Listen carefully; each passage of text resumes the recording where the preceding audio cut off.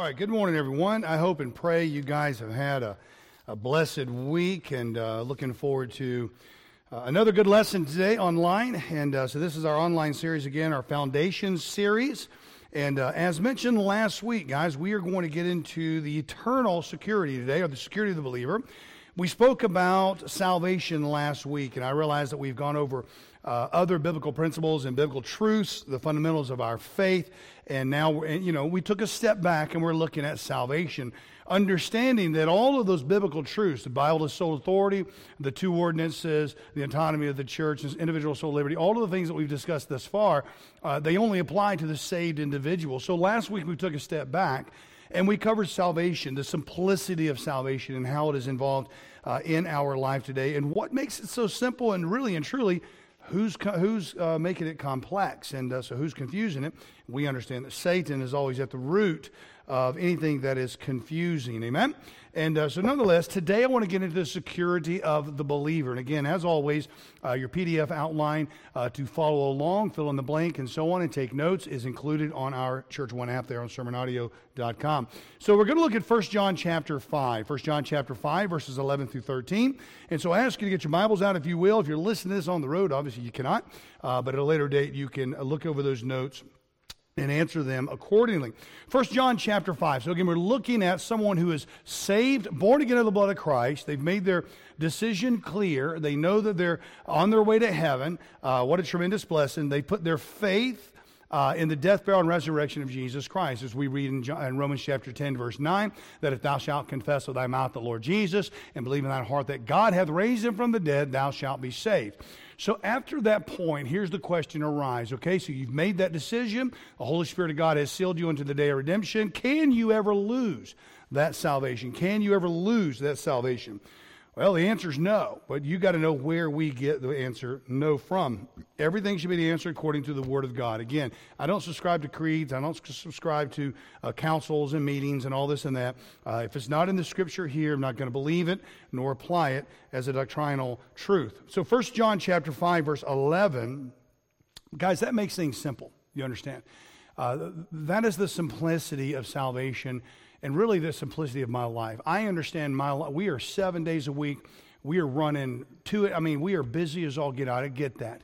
And but one of the reasons that drives me to be so busy and work so hard is the truth of this Word of God. Understanding biblical principles, you apply the biblical principles into business principles, into family principles, into parental principles, into just ethical principles.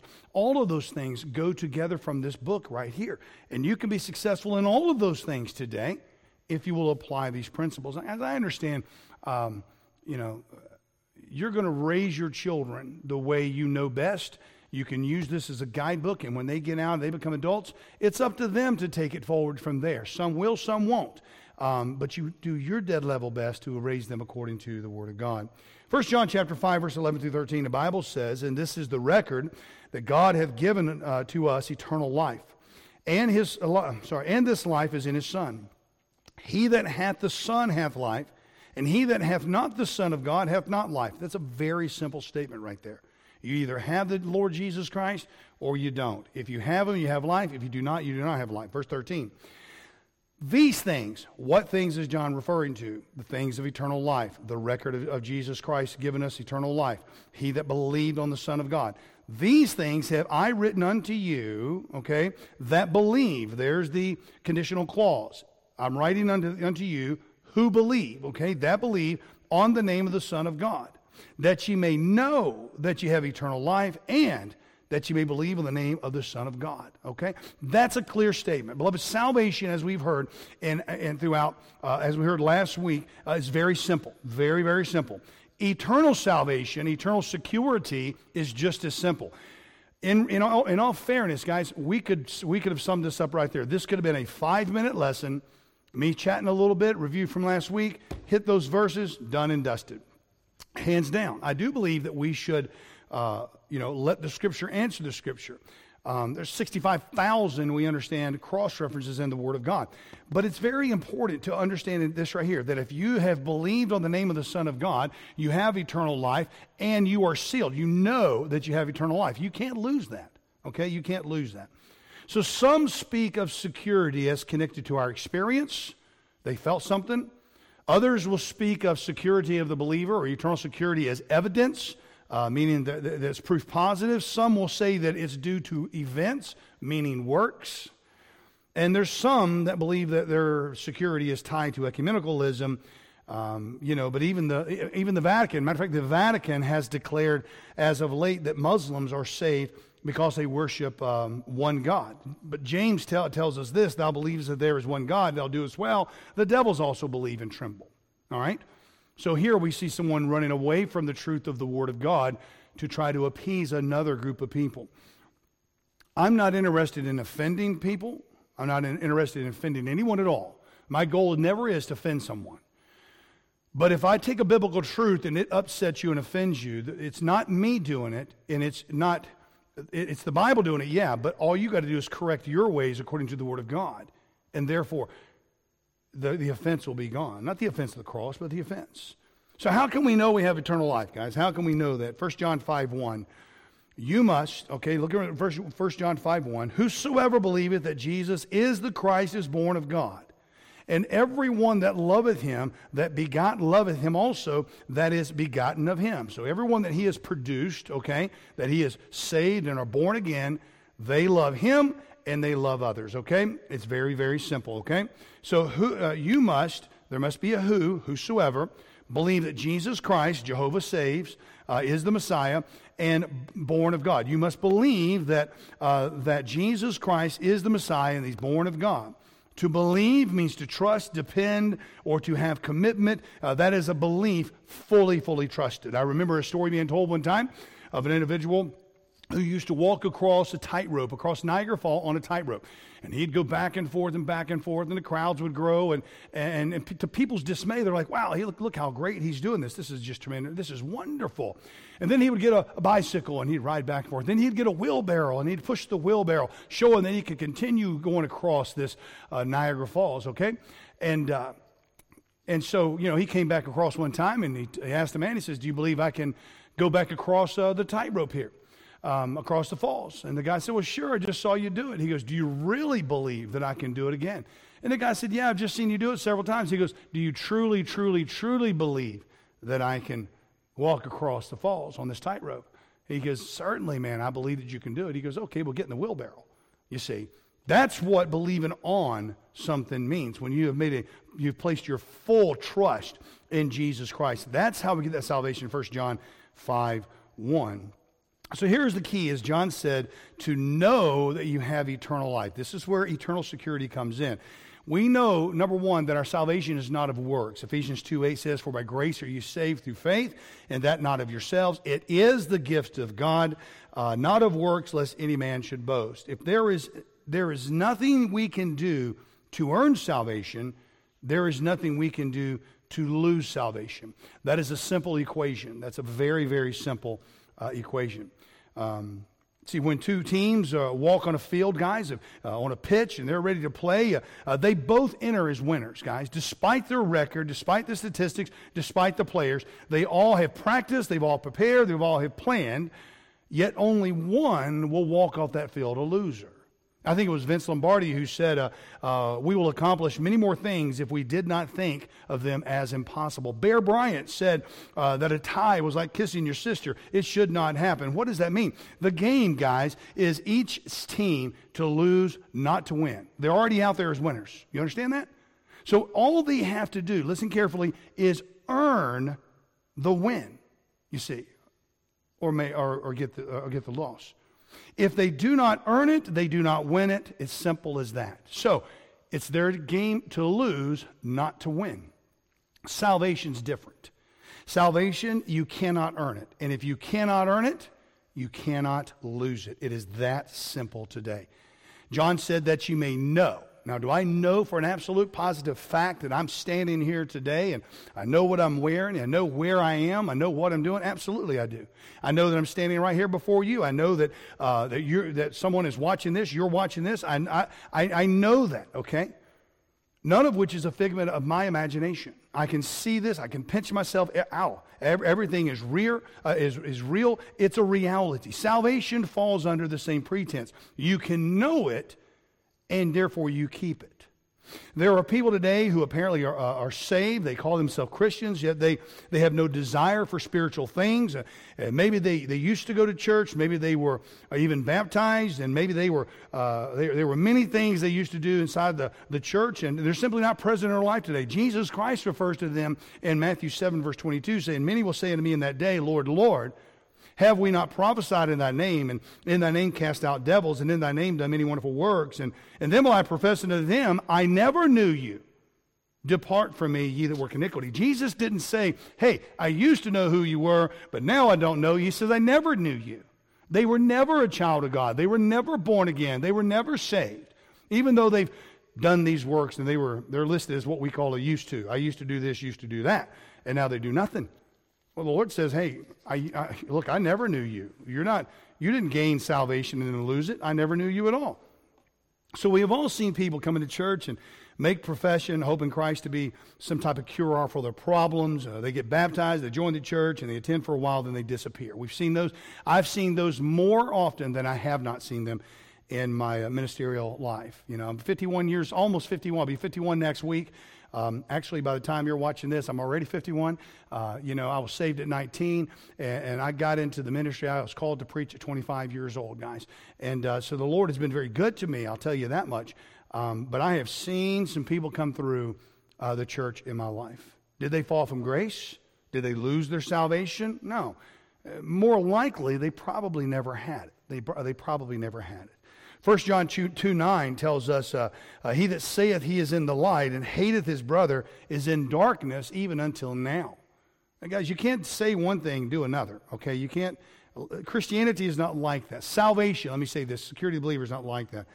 And so, beloved, it's a fair judgment that if someone is saved, they will remain faithful to the Lord.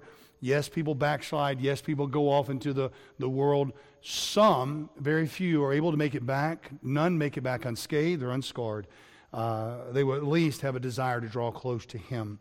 So how can we know that we have eternal security? How do we know that? Number one, because of Christ's covenant. Christ's covenant. Turn over to Romans chapter 8. If you have your Bibles with you today, Romans chapter 8. We look at verses 38 and 39. Tremendous. Love these verses. Romans chapter 8, verse 38 and 39. The Bible says, verse 38, "For I am persuaded that neither death, nor life, nor angel, nor principality, nor powers, nor things present, nor things to come, nor height, nor depth, nor any other creature shall be able to separate us from the love of God which is in Christ Jesus our Lord." Beloved, Paul makes it abundantly clear there is nothing upon nothing upon nothing upon nothing that can separate us from the love of God. Nothing, not even death, can separate us. Why? Well, there's the covenant, and the covenant is based upon the confidence. The confidence. We'll look in Philippians chapter 1. Philippians chapter 1 real quick. Philippians in chapter 1. Get over there. Philippians chapter 1, verse 6 says, "Being confident of this very thing, he which hath begun a good work in you will perform it until the day of Jesus Christ." So it's not my job to keep my salvation. I am confident today that Jesus has begun to work in me. He saved my soul, and He is going to complete that work throughout my entire life on this earth. He's going to save it. Guys, He will not only perform it, but He will not perform it, but He will finish it. He will complete it. Thirdly, we're going back to Romans 8, we see the covenant as we read in Romans chapter 8 just a moment ago. We see the confidence in Philippians 1:6. But now back in Romans chapter 8, we're going to see the conformity. The conformity. Look at Romans chapter 8, verses 28 through 30. 28 through 30, the Bible says, "And we know that all things work together for good to them that love God, to them who are the called according to His purpose. For whom he did foreknow, He also did predestinate to be conformed to the image of His Son, that He might be the firstborn among many brethren. Moreover, whom He did predestinate, them He also called, and whom He called, He also justified, and whom He justified, them He also glorified." God's foreknowledge is the catalyst behind the predestination of listen to this next word, the believer being conformed to the image of His Son. Okay? Not the lost person. Yes, because of the foreknowledge, because Jesus Christ knows everything that there is, He knows who's going to be saved, absolutely. But you're not being conformed or predestinated to be conformed to the image of God's Son prior to salvation. That salvation is a choice that you make by way of the conviction of the Holy Spirit of God, which comes through the Word of God. Romans 10, verse 17, we read last week, for faith cometh by hearing, and hearing by the Word of God. Okay? So the Word of God comes into your life. The conviction of the Holy Spirit of God sets your soul on fire, convicts you of the necessity and your need of salvation, and therefore you make your confession sure. Okay? You were sealed in that covenant. We read Romans 8, verse 38 and 39. We know the confidence, Philippians chapter 1, that he that began a good work shall complete that unto the day of the Lord. And then there's the conformity, okay? Conformity to his Son. It comes after that. We are predestined after we make the decision for salvation. So once that conformity begins, now what does it entail? Well, it entails consecration. The word consecration means to be set apart, sanctified, if you will. It doesn't make you holy. It just means you're set apart for a particular purpose. Hebrews chapter 10, verse 14 tells us, for by one offering he hath perfected forever them that are sanctified. Okay? This is the beauty of the Scriptures today. Am I still corruptible in the flesh? Yes, this is corruptible. Although God, who dwells in the realm outside of space and time, in mass, he sees me in eternity. Meaning, God is looking at me today in my glorified state, my consecrated state, conformed unto the image of his Son. Amen and amen. So here's what does not happen. He does not see me in my conformed state, and then all of a sudden I mess up, and then he doesn't see me anymore. Okay, remember that the security of the believer, the Lord looks at me now as I am in my consecrated, glorified state that I will be in eternity. Because he dwells outside of mass and time and space and all this. He sees me in eternity. So there's the consecration. Next, we have eternal security because we have a new creature. We read this verse last week, 2 Corinthians 5:17. Therefore, if any man be in Christ, he is a new creature. Old things are passed away. Behold, all things are become new. There's a new creature. But the security of the believer, guys, the security of the believer, we must understand today, and this is point number 6, is kept. It's kept. I know it's not a C, but it still has the sound of it. 1 Peter chapter 1. Stay with me on this. Stay with me. Follow along in your outline. Print these off, guys, especially these on eternal security and salvation. But the security of the believer is kept. 1 Peter chapter 1, verses 3 through 5.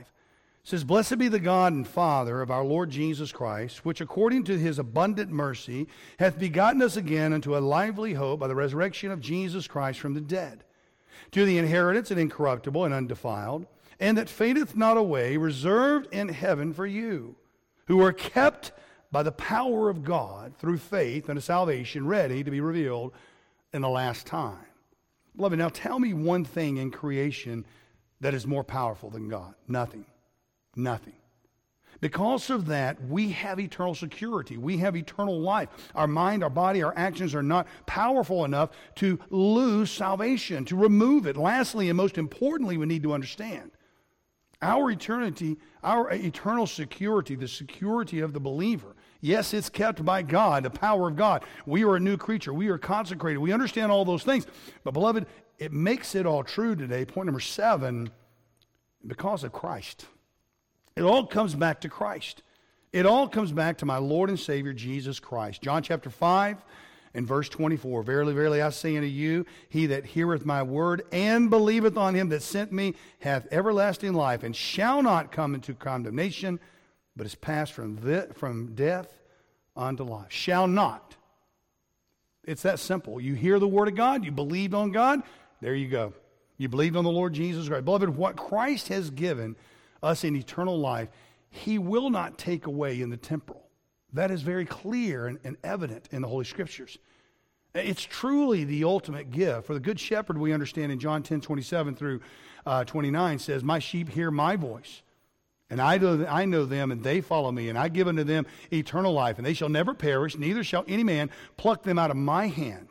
My Father, which gave them me, is greater than all, and no man is able to pluck them out of my Father's hand. Verse 30 says, I and my Father are one. So my friend, I'm here to tell you, there is not a man on this planet, a woman, a child, an experience, an event, an action that can remove you from the saving the salvation of the Lord Jesus Christ. There are those that are trying to impede you of the saving knowledge of the Lord Jesus Christ on a very daily basis. We saw that just like in Acts 13 with Bar-Jesus and Pavis who tried to hinder Sir Gaius Paulus, the deputy of the country, from being saved.